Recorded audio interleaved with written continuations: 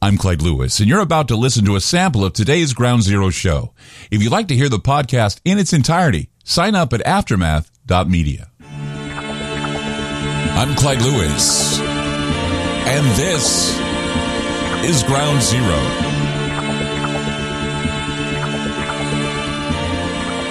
The numbers to call into the show tonight, 503-225-0860. That's 503-225-0860. Hope you had a fine weekend. Warmed up here, the Pacific Northwest, so things are good. So far, so good. It was an opportunity to get out and get some air, also to stretch your legs a little bit, get out of the house, all the cabin fever. But also I spent a lot of time doing research, and I actually sat down and watched some football. So that was my productive weekend. I hope you had a good weekend with what you were doing. But I had a lot on my mind, and that I put together some of my thoughts for tonight's show. And more often than not, especially in times that are uncertain, apocalyptic ideas have been issued in the expectation that human history might screech to a halt at any moment and dissolve into some kind of apocalyptic judgment. And it seems that more and more you can watch the news and you say, ooh, that hits a little too close to Scripture. That hits a little too close to dispensationalist thinking. What I mean by that is what happened with Iran and the attacks that happened there, creating more of a mess in the Middle East. That, of course, we have Israel, Hamas, Yemen, and, of course, Iran. And the world war is upon us. And many are afraid to declare world war. Many are afraid to declare civil war in Texas. It's just that Protestant Christians, dispensationalist Christians, are very susceptible because they eat, drink, and sleep the Bible. So they're very susceptible in hearing about these things. Some of them are schemes, especially with more conservative Protestants, because their inclination to read, interpret the Bible literally can sometimes create problems.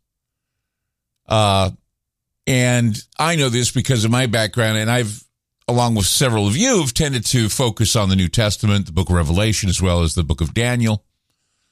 Both texts are replete with imagery and allegory that would strike most causal readers as downright bizarre. I mean, think of all the things you hear about, the dragons and the 7-horned creatures or the 10-horned creatures.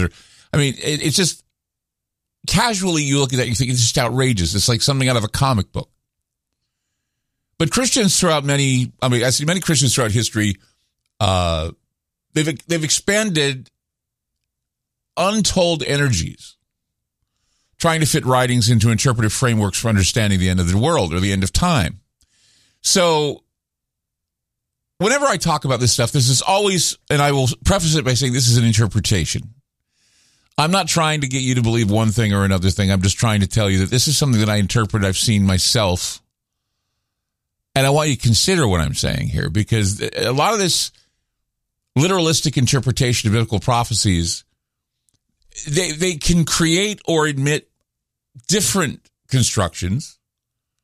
And we have evangelical Christians who agree on a lot of issues, biblical inerrancy, Bible is infallible without many mistakes, or that there were texts that were left out perhaps, or church leaders are going to argue bitterly over whether or not God's elect are going to go through a tribulation, which is 7 years of rule, or what. I mean, all these things are minutia to argue over. But there are arguments over whether or not, and I saw this when I was coming in today, when I talked about, when I posted what I was going to talk about tonight. There's this argument over whether or not the United States is the whore of Babylon or that the Pope is the Antichrist. But of course, there's a wide variety of theories swirling around thanks to Nostradamus, and you combine his predictions with biblical revelations, and you get a wide variety of candidates for the Antichrist. And there have been times, and I'll tell you this, well-spaced out times for a good reason, but we've had times, well-spaced out times, where I've spoken about my theories regarding a modern Antichrist that will arrive in our lifetime. And in fact, my first interpretations and my first writings were paired with Tracy Twyman at one time when we did Antichrist 2012. And we were talking about the Pope. We were talking about the stepping down of the Pope, which nobody would even consider. And then when Joseph Ratzinger did step down, when Pope Benedict stepped down, everybody was going, wow, how'd you guys know this? Well, it's not that you know anything. It's just that you look at, and I had the advantage of having Tracy, who had looked at hidden coded parchments that date all the way back to 1891, a tiny village of Rennes-le-Château in France. All this is linked to the Holy Grail, the Knights Templar, the Priory of Sion, and the Royal Merovingian dynasty, which has been said to have within its ranks individuals that can draw their lineage all the way back to Jesus Christ himself. Now, the Merovingian secret has generated theories that, to me, sound like blasphemy, and I will say it's blasphemy. But if it were true, if there are leaders, and I guess you could call them kings and queens and those who have divine right, if you were to believe like they believe, you would see it as blasphemy as well. It would invalidate the divinity of Christ, the divine bloodline conspiracies. There was a movie called Bloodline that I was involved with promoting, and actually Tracy Twyman was in that movie.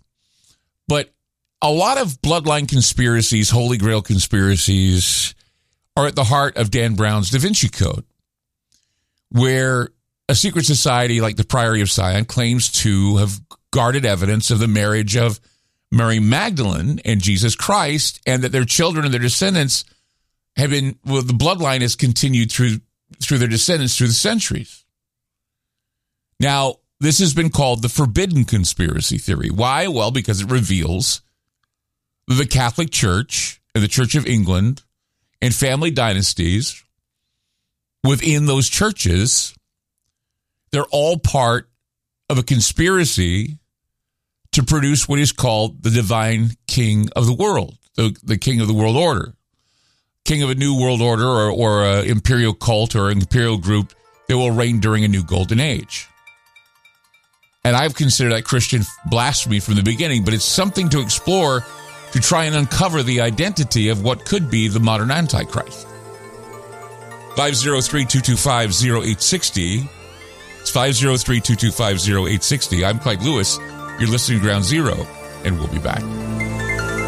You just listened to a segment of Ground Zero. If you'd like to hear previous shows along with having access to our online library and social media platform, sign up now at aftermath.media. It's only $10 a month, and there's also yearly specials to fit your budget. Again, go to aftermath.media. I'm Clyde Lewis, and thank you for supporting Ground Zero.